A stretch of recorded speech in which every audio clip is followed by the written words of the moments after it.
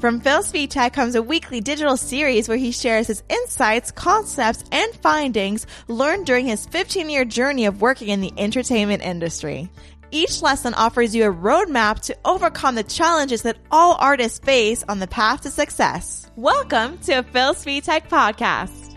Hello, everyone. My name is Phil Svitek, 360 Creative Coach, and it is my pleasure and privilege, if you will, to deliver lessons of all kinds to creatives to help them succeed in their own projects. And part of how I do that, and what is a true joy for me, is when I get to bring on creatives that I know personally and that I've worked with personally.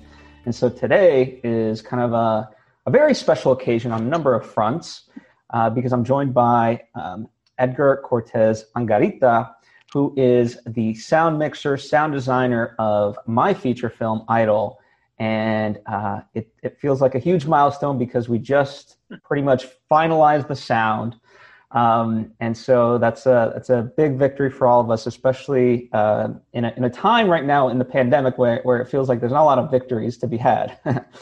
So, and before we kind of get into it, I want to give a little bit of context and perhaps hopefully embarrass him by the quality of his work.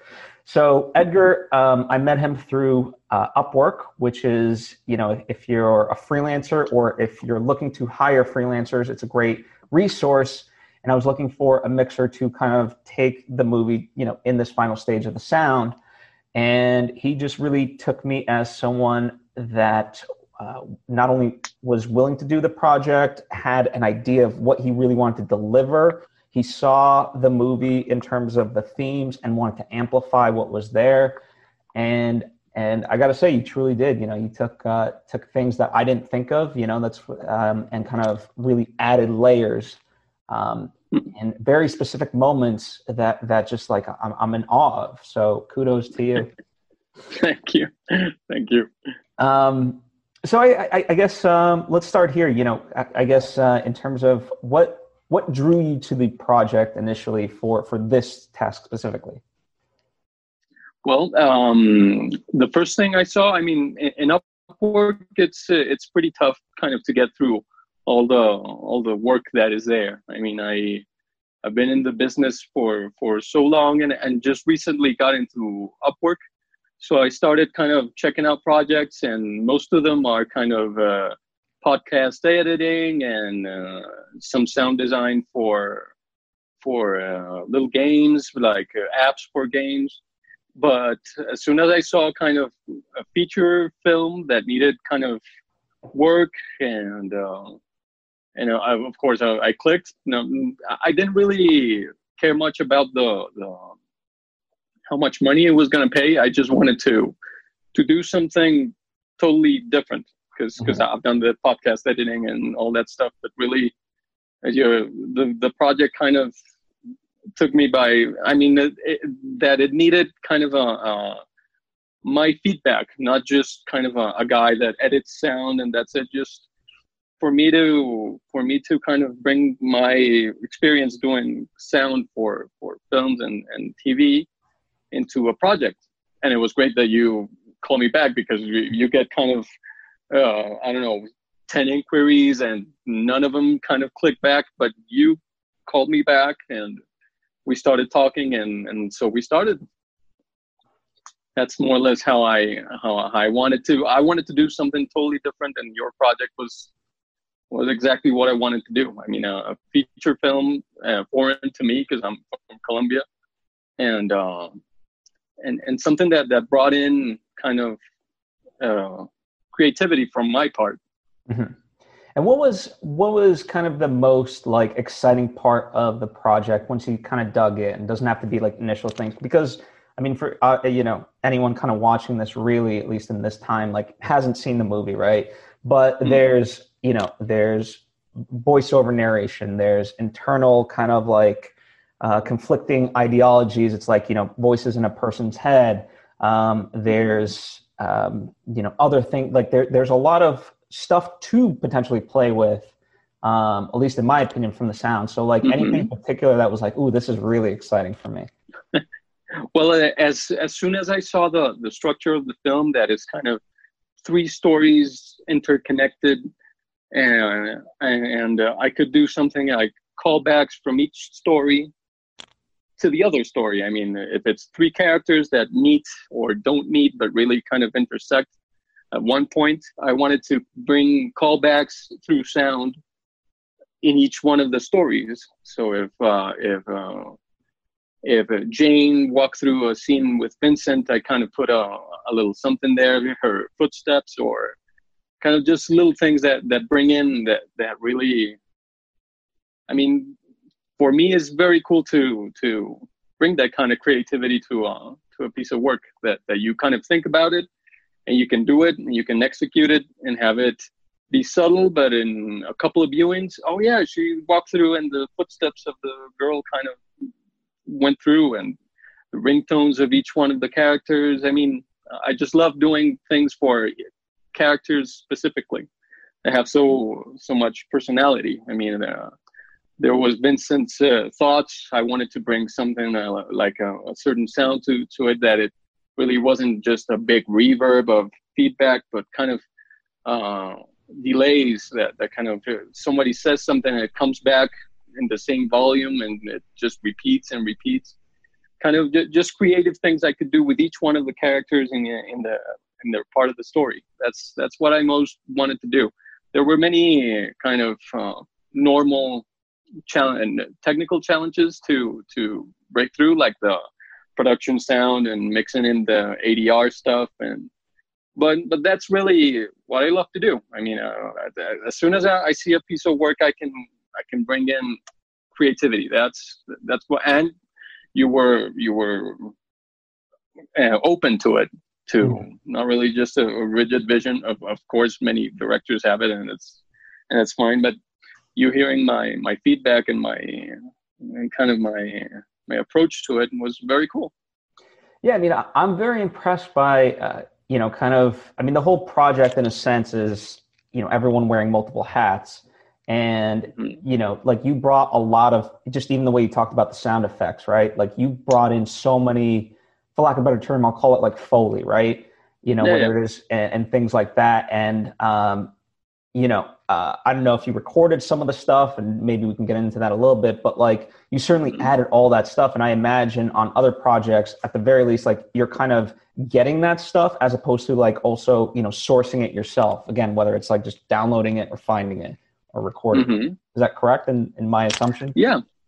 Most of the time, some things like very specific, like certain footsteps or certain mostly when you do many scenes that are very close, people talking one to another in close spaces, what you really want to do is bring in the sound of everything around them, their clothes, if they're in bed, the sheets and all that stuff has to be recorded in Foley, in a Foley style, so it sounds authentic, because you can't really source one movement to another and the file doesn't say movement of hand to hair to of girl dot walk, that doesn't exist. So you just really there's a scene between the two girls in bed. I mean, I really had to just kind of cull myself in bed and just kind of do all the Foley of the hand moving and the sheets and you bring up that stuff in the mix, and it brings you in. I mean, you kind of the best kind of sound.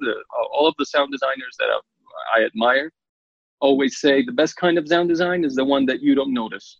The one that is just, if the story is immersing you in the thing that they're saying, and the sound is just supporting that, great. If at one point you're watching and there's a lot of crickets in that night, you did a bad job, because that's way too many crickets in a night scene. You just want to make it so that you can immerse yourself. So most of that stuff, you do it in Foley, in some kind of Foley. And the sword stuff, okay, it's kind of the LA sounds. So I try to get a lot of LA traffic jams and LA pedestrians, and kind of, so it brings authenticity to stuff I really don't have access to. Yeah. But it's good because each city, I have some of the cities, I have many Colombian and Latin American cities, but American cities all sound kind of different. I mean, LA is very car centric. So there's a lot of cars, but there's not a lot of people, because stuff is so far away that everybody has a car to go wherever. Instead of New York is very pedestrian, so you hear a lot of rumble of people running around with the cars and stuff like that. There's a lot of nuance in sound that you don't notice, and that's the kind of stuff I love to bring to a project. Yeah, no, it's amazing because I mean, obviously, LA is a very central part of the story. You know, it's almost like a seventh character, if you will. One of the questions I have that I'm always fascinated, like when you go to that level of detail, especially it's, you know, just kind of you working on it, you know, obviously there's feedback from me, but for the most part, you know, I was kind of hands off in terms of like, I mean, for a lot of it, right? Like you would go off and do the, you know, that stuff, then deliver it back.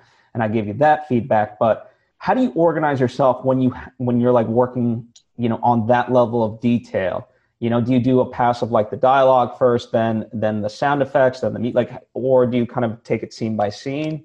You know, I'm curious. Well, it always depends. Let's say in this project, I kind of hear dialogue first. I just fix all the dialogue as close as I can get it to sounding as intelligible as possible. I mean, without sounding fake or with so many plugins that you destroy the sound. I mean, to get it as close as I can and as the production was able to get it. I mean, many of the scenes you did it with one mic, and that's fine. I mean, one conversation with one mic, because that's maybe what you had at that time. So I had to work with that, and I listen to what they're saying first, if it's important or if it's a throwaway, and if the scene needs it.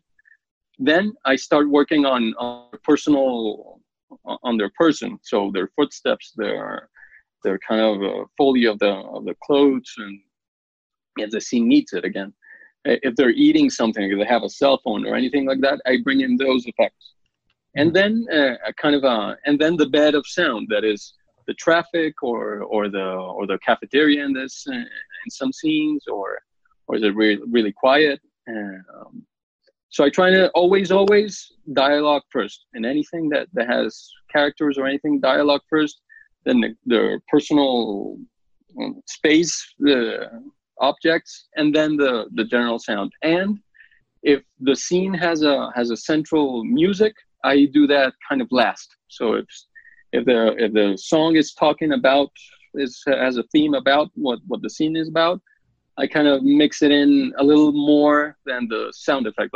I'll break down the traffic and bring a little bit more of the music, because that's a little more important than the traffic of LA in that specific scene, depending on what scene you're looking at. So that's more or less like I approach it. Always dialogue first. That's central. Yeah. And you know, through No Fault, like the dialogue was the biggest thing that we kind of worked through. Simply because, and I always knew for me on my end, it was always going to be a challenge, simply because, you know, we had recorded it with lavs, and you know, we didn't have a sound guy on the day. You know, I mean, take double us, and that's basically the entire crew for the movie. Believe me, I've seen that. And that includes the actors as well. So you know, in that sense, we were kind of fixing that, and you know what, I'm very proud of the end result and things like that. You know, and I know you and I have kind of talked about the methodology of it overall, but can you know, for anyone watching, can you know, you can go technical with it too. Can you highlight what the problems with the original audio were, and then kind of your resolution towards that? Yeah, well, this brings me to kind of where I started mostly was in documentary TV. And here in Colombia, in public access TV, let's call it, is kind of the big channel of TV that they have here. A lot of stuff is documentary. So it's a guy in a camera, and maybe the director or a first AD that goes and talks to the person or follows them around. And by the point I started kind of cleaning up interviews in a motorcycle. There was a guy asking questions to the person driving while the motorcycle was moving, and I was trying to rescue that sound they had with one microphone. That's kind of my baseline of stuff that was almost impossible to save, but I was able to save that interview of two guys moving in a motorcycle. That's incredible. So yeah, and you kind of bring in, and that's the creative part. Let's say, so in this project, there was a lot of stuff that was kind of hidden by the lab. Maybe the lab had fallen, or through the editing of the movie, some of the scenes were not really. I mean, from one scene to another, the audio was not really one track, so it was two different scenes. So maybe the intention was different. That's why I need the whole all the files you had of audio and all that stuff, so I can kind of stitch together a dialogue. So in the case of the motorcycle, the guys stopped at one point and started talking, and some of the syllables they used in that I brought into the motorcycle thing, so I could rescue some of the audio that was impossible to save. So that's what you do in a project like this, when you had ADR and production sound, and maybe some of the tracks of production sound were very noisy because of the environment or whatever. That's totally normal. And you have the ADR track. So I almost always like to work with production sound because it has the actual intention of the scene and the emotion. So I always try to save the production sound with little bits of the ADR recorded stuff. Mm-hmm.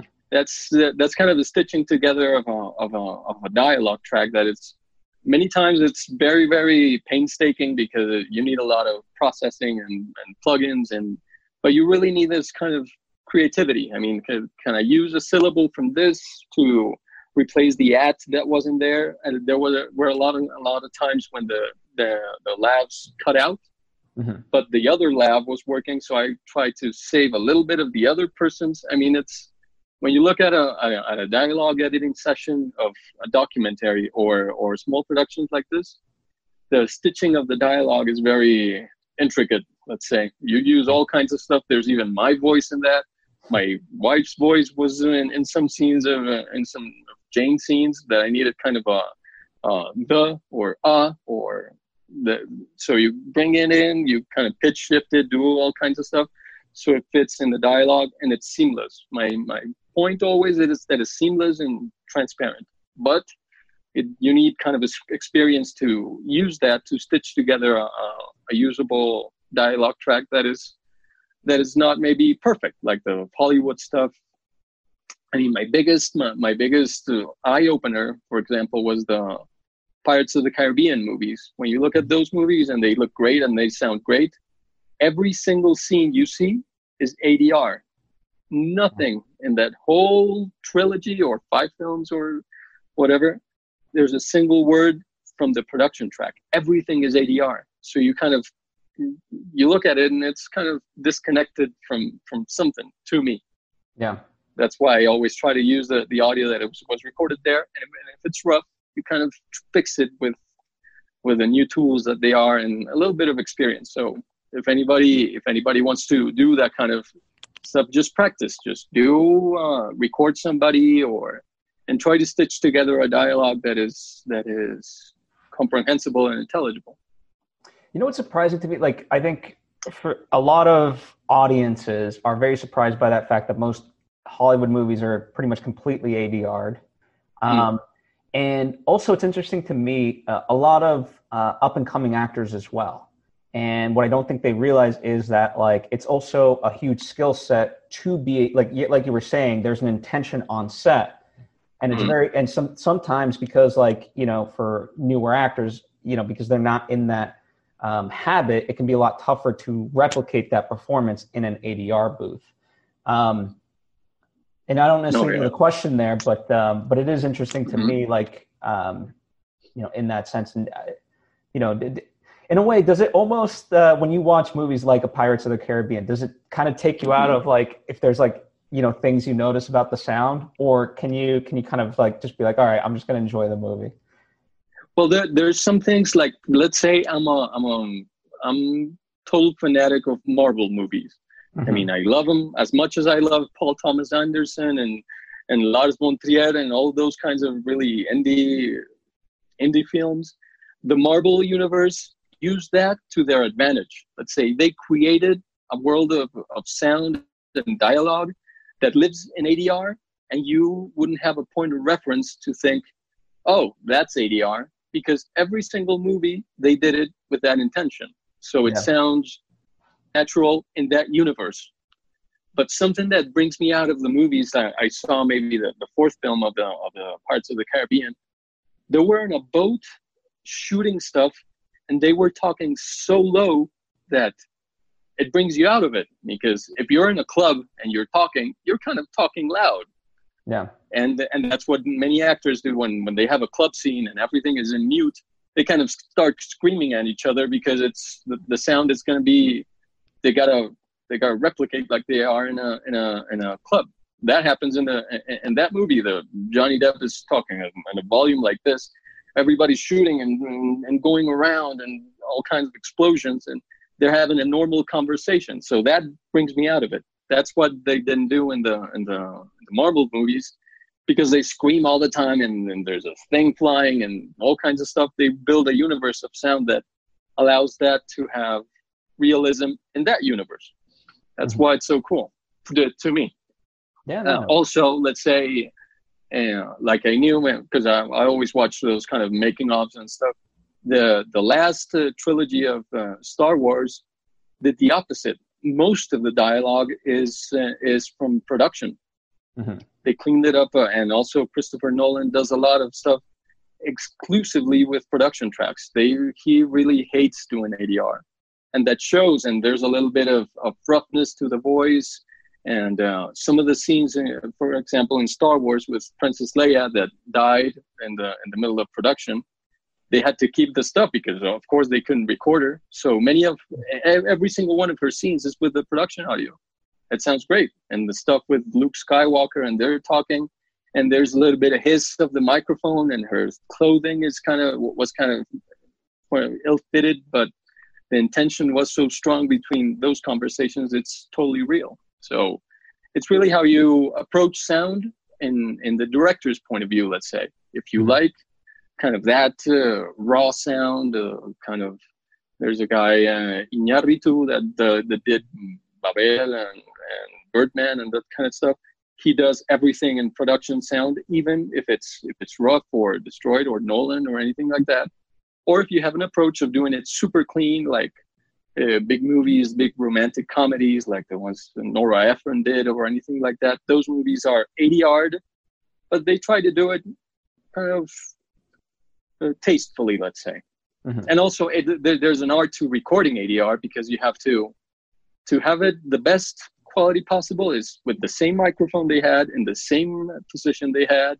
They show the scene, and the emotion has to be there. That's why, like you say, new actors have a problem with that kind of stuff, because the disconnect between them being in their living room or whatever, instead of the emotion of the scene, that's the disconnect in ADR of new actors. And I mean, it's the whole thing. That's why I love production tracks, even if they're rough. Yeah, and I mean, too, I think, ADR is an art form in two senses. You have to match the performance, but you also have to match the timing to a degree. Obviously, like, exactly. You have the ability to play around with the shifting exactly. If they get if they start a sentence, a half a second later, that's fine. You can shift it, but like you can't shift if like I elongate a word and it's supposed to be, it just so it's and I find like too they can either match performance or they can match timing, but oftentimes the up and like it gets a little bit tough to be both in that sense, and it's interesting in that way. The best thing about new tools is that timing, it's not really much of an issue as it was before, because the tools have gotten so much better. I mean, I use kind of the industry standard that is called Isotope RX7 that does timing, and you can do all kinds of manipulations to the voice so it stays as intelligible as possible, always with a little bit of criteria, because if you overuse anything that is kind of post-processing of anything, it's gonna sound or look or anything is gonna be terrible. You got to use it with tastefulness. That's why timing now is not as bad as an issue as it was, let's say, 5-10 years ago, even when Isotope didn't have those kind of tools. The thing that is impossible to replicate is intention. I mean, if you have a love scene, or like I tell you, like they were in the bar and they have to talk over the radio that is really not there, that's just not, there's no plugin for that, let's say. Yeah, no, it makes sense. I'm curious, kind of your, let's say, education, right? So as I'm kind of understanding it, you watch a lot of behind the scenes, which was sort of my film school, if you will, as well. And then part of it seems like there's a trial and error there. Like, you've worked on stuff in the past. Oh, yeah. That, but what about like, kind of a more formal education? Like what sort of classes, have you taken, whether, university or just on, whatever? I'm curious. Because I went to, when I was, I'm 37 now. And when I was 18, I went to the US and was in Vegas with my sister for 8 years. I mean, my sister was living there. So I went to the community college there, and I started computer repair kind of career, because that's what my dad wanted me to do. I always loved sound and I always loved music because that's my first love, and I wanted to do music. But my dad said, "There's no way you're going to the U.S. to study music, you crazy guy. So go do computers." So okay, Dad. So I started there. But the community college, the CCSN at that time, had just installed a new studio. And I was amazed by the amount of stuff, and I was already kind of making music by my own in a little cheap laptop. And I mean, like any new recording artist starts just small. And I was amazed by that, and started with one recording course in CCSN in that studio. And that was just eye-opening to the amount of things I could do. Nothing relating to post-production, everything relating to just sound and music. Then I validated my credits to go to UNLV, and I started there, and I couldn't really afford the whole school, so I had to drop out. So I had just my computer science degree from CCSN with that one course of recording that I loved. But I continued doing music all the time, and I did extra credit, and I just, at any spare time I could do, I went to the studio, and the professor there was very cool with me. So I started playing around with the console and everything, sound and gear and all that kind of stuff. Really, really just, I just love it. Then when I came back to the US, because my visa had just, the student visa was over, there was an opening for a job at he's kind of a relative of my mother's that had a production studio here in Colombia for documentaries and all that and that kind of stuff. And she said, "Oh yeah, this kid knows music." And I was like, "Yeah, I know music. Do you know how to do TV?" "Oh yeah, sure." And I went in there without having a single clue of how to do music or anything for TV. And they just threw an 50-minute episode at me, and I just started doing it. I did it kind of, I started raising up the dialogues and anything that was kind of weird, and I kind of tried to fix. And I had kind of a rapport with the sound guy there. He started teaching me little stuff because we clicked so much on the gear and the love of sound and all that stuff. And he started teaching me these little things. And then as soon as that project ended, that first episode, I don't even want to hear it because it's probably the worst sounding thing in the history of sound. But I started loving doing sound for images. And the next project was an animated movie, an animated series, a very small, short episodes of 5 minutes. And they said, "All right, you want to do this?" And I, "Yeah, sure. I'm great at it." And that way, they just, I guess I did something right for them to keep me, because I was in that company for like 10 years, more or less, doing just straight up sound for any kind of media. I did commercials. I did, and really without any experience at the beginning, just the love of sound and the love of being kind of meticulous. I've always been, I don't like just giving out something, all right, sounds great in the headphones, great. No, I just got to check it in this couple of speakers and this kind of thing. I guess that thinking got me into the rest of the projects, and they kept me in. And from then on, I just did post-production sound and music as well, because I've done a lot of music for a lot of animated and TV stuff, and it's great. I mean, it's been long and it's not been easy. And in this country, is that kind of work is not really that much appreciated. Let's say that my income is not like crazy high, or not even in Colombian standards. Let's say, let's say that in a animated feature. Oh no. Let's see. I did a whole documentary, and if I change it to dollars, it's gonna sound completely sad. But I did a whole documentary because I loved it, and they paid me like $25 or something like that, and that was a good pay. And that one time, that was a long ago. I mean, I've been charging a little bit more and a little bit more, but everything is depending of the budget of the thing. But I was kind of came into it accidentally and loved doing post-production and music for picture. Well, I can't speak for anyone else, but what I appreciate about you, and I imagine there's some truth to it with other people, but I think you would have a patience for this, and I think, oh yeah, and I think you're willing to listen. You know what I mean? Like even when I gave you notes, there was never a time, we discussed of like what could be done, but you never told me ever straight out like, oh no, this can't ever improve or whatever. It was, by default, it was always, okay, I'll see what I can do. Right. Oh yeah. And so I think that's a big quality that I imagine those other people you've worked with saw within you. Cause I think that's great. I guess. I don't know. Like, I think too many times, hey, see, my dogs agree with me. But yeah, I think sometimes too many people, like, if they don't know something, they'll say like, oh, it can't be improved or whatever else. And then you just always kind of, it seems to me, just from knowing you and even this interview, you're always looking for that solution. Oh yeah, something better. Because I've seen so many things. Like I told you, I did that interview and that motorcycle. My gosh, like a year and a half after being just presented to post-production.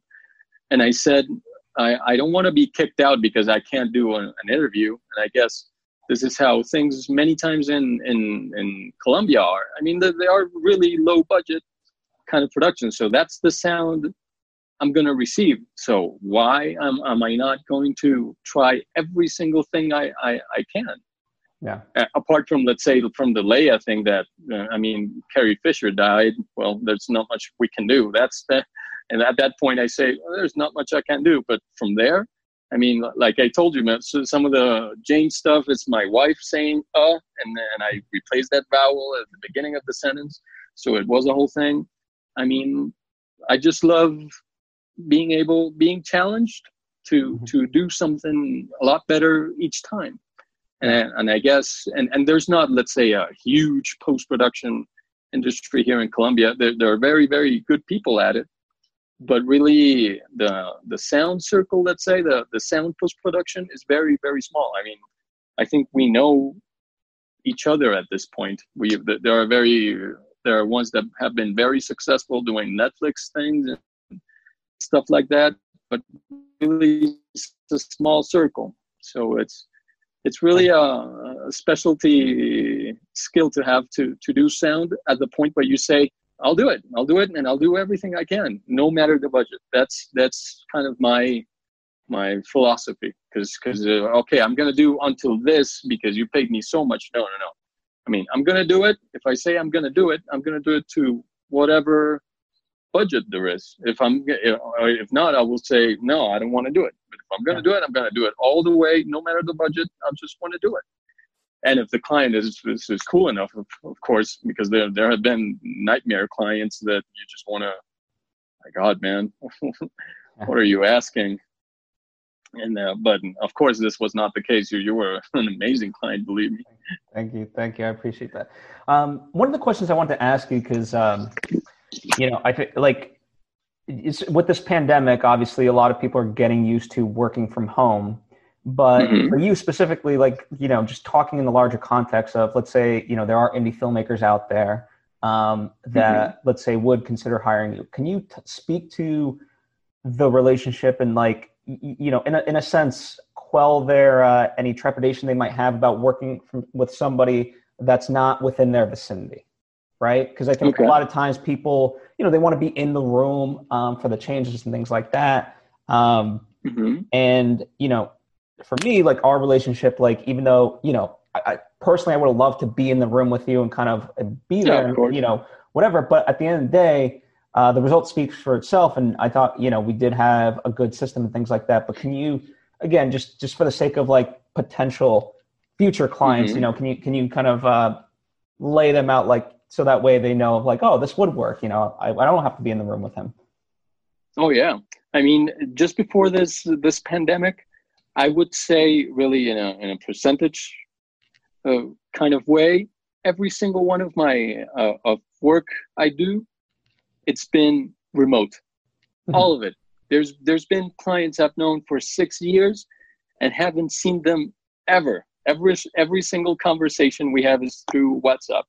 So really, the pandemic hasn't changed my business at all, because business here in Colombia, even if it's for the big channels or for the big outlets, it's all remote. Everybody's got their own stuff because here having a studio, let's say a huge post-production studio, it's such a astronomical cost that no production has the budget to kind of do their work at a huge post-production facility that here really doesn't exist. We have a couple, but they work with outside clients. So the work inside here, it's all remote. So there shouldn't be no trepidation to do it, let's say. The thing with my kind of work, that sound is such a small file that I can send it and receive feedback very fast.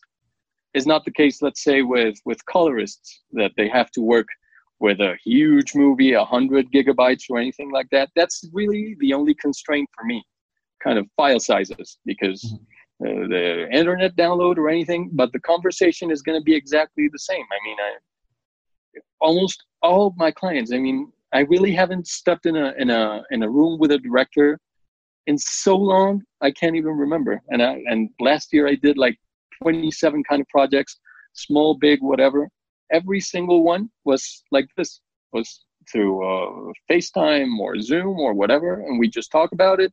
I do it. I bring my ideas. He gives me feedback, and we send it to the big client or the big network, and they put it in their servers and just make it work. I mean, it's not really a constraint at all, because here, like I tell you, we can't really have the luxury of having such cool big facilities with a color over here and sound over here, and it's really a huge expense. And that's why it's really not a change, not such a big hit for me, the pandemic economy as it is, because you can do it like this. I mean, we're talking, we kind of have a feeling about it. I kind of get a feeling about how I can do it. And let's say, for example, and here the advertising is really big as well. And I have one of my best friends is really, really good at that, doing advertising work where it's all remote, but it's always in constant communication. You have to do 30-second spots, but you have to do like, my God, that man has made like 20 kinds of music for one spot, and the client doesn't like it, and this doesn't like it, but still it's remote. You just gotta talk. You just gotta be very concise what you're gonna bring to the project, and also the client has to be kind of attentive to what you say or what you send. and really get your idea across. If you're going to do it with your own gear, like I am, like many of my colleagues are, they have their own gear. You just got to get your message across of what you can do for the project, no matter if you're here or remote or. Oh my God! I just finished a short animated film with a girl from Estonia, and she and the musician knew only Estonese. I mean, I'm really sorry, I don't know the language they speak in Estonia, but she just sent me the music, and I just sent her little changes in English, and she did the changes, and we could do the whole thing. And I don't even know her face. I just know her typing habits, I guess. So remotely is not a constraint anymore. I mean, that's really. Yeah, I mean, there's and like the online tools, like you and I used markers. I would send you markers for audio files, and that's kind of how we kept track of stuff. But like whether it's I'm thinking of like Whipster.io, or there's plenty of other examples there where Frame.io or something like that. Yeah, exactly. Where it's an online tool, you just basically upload the video, and then as the video plays, you can literally put markers in there, and it works great. At the time code you want, it works great with sound guys, but it also, what's kind of cool about it, it does also work for color guys, because you can literally, you can like say, oh, I want, to fix this point right here for color as well. So like the tools are amazing for online collaboration. And really, and what I've seen about, because one of the biggest projects I've done remotely was Shark Tank. They did a version of it, or they have it still, a version of Shark Tank here in Colombia. And the thing was, they had to send me the whole reality show as it was shot, and I had to put music that was already done, of course, do the emotions of the people and the hits, and then when they shoot somebody, and you got to do the whole reality show kind of tension. And that was done in the most prehistoric way ever, because they saw the show. When I sent back a mix, they sent me a screenshot done with their phone of the part they didn't like, and there were at least one episode that is 48 minutes long, had like 70 pages of little pictures done with their phone. Did it have at least time every code? Single bit they didn't. Yeah, not even time code at all. Because I don't know. And I did like 10 episodes of that, and it was insane. I mean, at one point I ran out of paper to print out all those little things. I had to kind of figure out, okay, this lady doesn't like this part, so I had to check it. And then I did another project, a very, very small YouTube series that they used Coda, and then they used Frame.io to do the like you say, the markers for every single teammate, and the changes were sent. I mean, I've done it every single way, and you really have to be, because I really, really think that if you're going to be remote like this, and you need changes to anything, you have to be technologically smart. Because let's say if I didn't know you used Audition, I've never used Audition in my life, but I opened it. It looked like a DAW, and if you use it, just send me the file. I open it. Then I had the two sessions at once. Click on the marker. That's the marker. I look at my Pro Tools session. That's where the change is. I'll do it. I've done it through Word files that they type up, like the one you sent.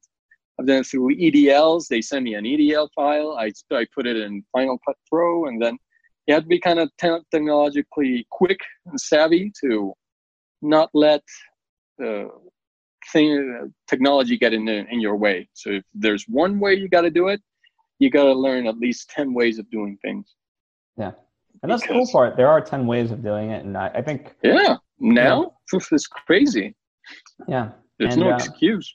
No, absolutely not. And I think, for advice for anyone like working remotely, I say like, you got to be specific with your notes. Like one of the big things that I've always learned is whatever method works for you, you got to be specific. And I think too often times people are so general with their notes sometimes, and then they expect like a result back. And it's like, you got to provide the notes in order to get the specificity that you are looking for. Oh yeah, please. Yeah, to all content makers and directors, when you say this scene doesn't work or something like that, or I can't hear the audio. We're talking about 80 minutes of audio. You got to be a little bit more specific what you don't hear. Yeah. And mostly is a couple of scenes that were kind of overpowered by music or something. But really, those kind of comments are pointless. You got to go to the at least one scene. Let's say this guy's talking, I can't hear him. Okay, I'll bring down the music. Oh, I can hear him now.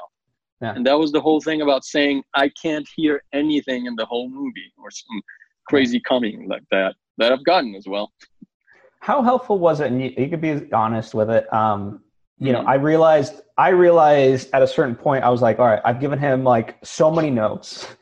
I know. But I didn't want to like defeat your spirit of like, okay, like just based on the pure number of notes, like everything's bad. And also, you know, so like I looked to it like, I wanted to almost define, you know, what needed to be fixed as far as like percentage, you know, because I didn't want you thinking like we're 70% off when in fact we're just like 15% off, because that's a huge difference, right? And then two, you know, I also, for me at least, I at a certain point I tried to be very much like, oh, here's a marker of something that I really like. So for the, you know, so that way at least it gave you a frame of reference of like for the other stuff. If I say this, then you know, like try to get it closer to this because that worked. Was that, you know, did that help? Yeah. No, of course. I mean, as close as you can get it. If you have a common sense about things, let's say there was a marker at minute 15 that said this click, okay. And then 17, and then at minute 17, okay, all of that was good, so that's great. And then at 17, then 17.2, and 17.5, and 17, okay, then you say this whole scene from this point to this point is wrong. I mean, if you feel that the voice was too high 1 second and too low in the other one, I just grab that whole scene, scrub it, and then redo it. Just redo the dialogue. Because most of the times, let's say our notes were about dialogue. Let's say that an ADR was too high, or this word was not really understood, or it kind of brought you out of it. If there's that close of kind of notes from director or anybody, you just grab the whole scene and do it again. I mean, it was no problem for me because I have the files, I have everything. And if you hear that as well, if the comment or the note resonates with what you hear, you might feel like the other person. You always, I mean, as a sound guy, you always have to put yourself in the position of the person that's listening, because objectively, there are very few sound people, let's say. And mostly, let's say, audiences or even directors or whatever, are not really that sound savvy or the terms or anything, and that's fine. That's why I'm here. So what you do is kind of, okay, he's hearing this, so I over-process the voice, and you just have to figure out a whole thing. And if notes are really close together, you just do the whole scene. Even if the ending was fine, you can do it even better. And that's my philosophy about it. And that's what's great about your notes, because you were really clear about it. And let's say there's a party scene that was really, really, really tough because there was music, there was ADR, and you really couldn't hear it. So I did it a couple of times, and by the last time I said, okay, that's much better than the first one I sent objectively. So that's why it's great that you do that level of detail in your notes. And people, even in whatever cinematography or graphic or whatever, have to be kind of open to. It's not criticism. They're just worried about their work. If you can do your work better, just always be open to listening the perspective of somebody else that is not on your field. Because if they were in your field, you wouldn't be necessary. I mean, that's my kind of thinking, I think. Yeah. Now, as before we kind of wrap up, just a few final things. You know, and you kind of hinted at it a couple of times. You know, most of your relationship, like you have a whole relationship over WhatsApp, and that works. Yeah. But I remember you saying to me like you appreciated that, you know, that we video chatted because you don't get that ability, and it is mostly impersonal. So in that sense, would you, like anyone that you do work with, would you encourage them to have a more connected relationship with you like you and I did in that sense? Do you feel like having that helps the product, or, if nothing else, it's just nice to kind of have that artistic connection? Oh yeah, because I mean, in my part of the process, let's say in post production or even music, at one point, you're really at the end of the thing. I mean, it was already edited, or it's been on an editing process, and the editor and the director are very close together, if it's not the same person in this case. And you're really coming at the end of the relationship. So a director or anybody expects you to know beforehand a bunch of things that he is already tired about saying. So he doesn't want to explain the project anymore. But for somebody like me, it's great to have just a small conversation of what your intention is.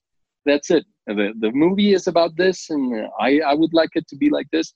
I mean, just the intention and your creative spirit about the project. If it's a documentary about a bank, or it's a infomercial or whatever, what's your intention? That's almost always the biggest how do you call it? That if I'm not delivering on the product that the client wants or the director wants, many times it's because I really don't know what you want. And that small conversation at the beginning, even if it's like this face to face through the computer, or it's a chat or anything, just your creative intention of a project at the beginning is the best thing you could have, at least for me and for many of the guys at the end of the filmmaking chain, let's say. Yeah, and I agree. I wish that it was always that case. But one of the things that I at least I saw from you was when you watched the movie from start to finish, without kind of me needing to tell you what the intention was, like you had that intuition based on seeing the movie of like, oh, let's do this, So so I think you have that as well. And I think in lieu of people, having that connection with you, I think you have that, you've developed that ability, or maybe you had it, I don't know, of reading the movie for what it wants to be itself.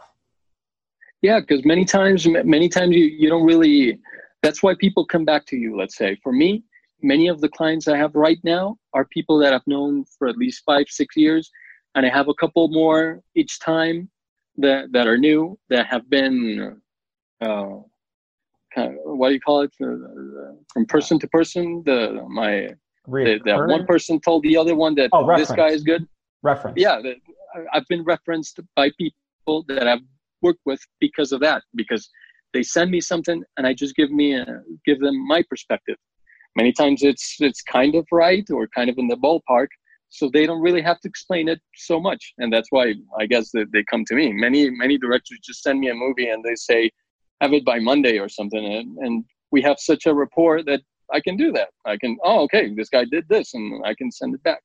You have to have intuition about what you're watching and you want to provide for the project. And if it needs your help, if it's just technical help, also be aware of that. Not every single project that a sound guy or a graphics guy is going to do needs your creative input. It just needs your technical input. You got to be open to that. If a thing is already what it is and doesn't need your help, it just needs technical side about it, you can analyze it by what it is. Or in this case, we really wanted sound feedback, because sometimes people don't really know what they want, and that's fine. That's why anybody in my position can bring in their perspective to illuminate something in the creator's head. Like in your case, I did some of the reverb stuff, of the feedbacks and kind of stopping all the sound at one point, and that kind of brings you new ideas because I have a perspective about it. If a project needs it from you, that's kind of my take on it. Yeah. Well, amazing. It's been fun catching up in a environment where we're not just talking notes for the movie.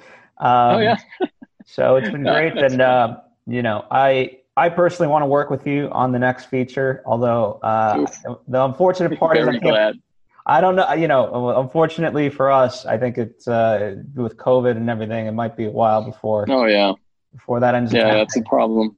But that's kind of the I've been saved by the animation industry because I've done a lot of animation work and music and sound design and mixing, and that's the industry that is most active right now in kind of my industry because of course everybody can be home doing animated stuff, but really the COVID has really put a really big roadblock on feature films and small productions that need people. Yeah, no, it's such a shame. But really, I would love to work with you again in whatever. Even the trailer for this. Yeah, whenever you have it. We're gonna do the trailer. The trailer is gonna come out hopefully soon. I gotta kind of put it together. I have some versions, but we'll go from there. But in lieu of any interim projects, I wanted to do this for you. So if anyone out there is listening, like for me, I love learning from you. So that's the selfish part. And the unselfish part is sharing you with the world. So whether it's through Upwork.com or audiorepublic.co, those are two places that people can connect with you, correct? Yes. And thanks a lot, Phil. Really, really, really thanks a lot because this project has been truly, truly so cool to do. It had its challenges and everything, but the relationship has been really great about it. It hasn't been... it's been almost perfect, and you weren't really rushing it or anything, and it came out great. We didn't have to really do many compromises with sound. We were always able to figure it out. Yeah. So thanks for this. Really, really thanks for this, and really, I can speak English as well as Spanish. So excellent. Well, thank you so much. To reach. I'm truly, the final product I truly enjoy. I think it's, it'll be up to the world to decide if it's a good movie, but for me, it's a good little gem of a movie, and certainly from the technical standpoint, certainly from the sound standpoint, it works. So, thanks a lot. So appreciate you, and take care, and I'm sure we'll chat. I'm sure we'll chat before the next movie too. So. Oh yeah, please, whatever. Even if you're going to do a commercial or even another podcast upload, I'll edit it for you if you want. Awesome. That's cool. Awesome. Yeah, thanks a lot, Phil. It's been really, really, really, really cool working with you. And anybody that wants to reach me, I do animation, sound design, music, all kinds of stuff. You can check out the website. I have a couple of things. Yeah, and as always, for those of you watching, if you have questions or comments of your own, please, by all means, share, whether down in the comment section or on social media. I'm at Phil Svitek. Do you have social media? Yes, I have the Instagram link. I can give it to you later because I'm really bad at it, and my wife is No worries. That knows it. You can maybe put it in the show notes or something. Yeah, I'll your Upwork profile, your the audiorepublic.co link, all that, and your Instagram will be in the show notes there. So for anyone scrambling to find it, it is in the description box. So fear not. Oh yeah. Anyway. Oh yeah. Thanks a lot. Thank you very, very much for this.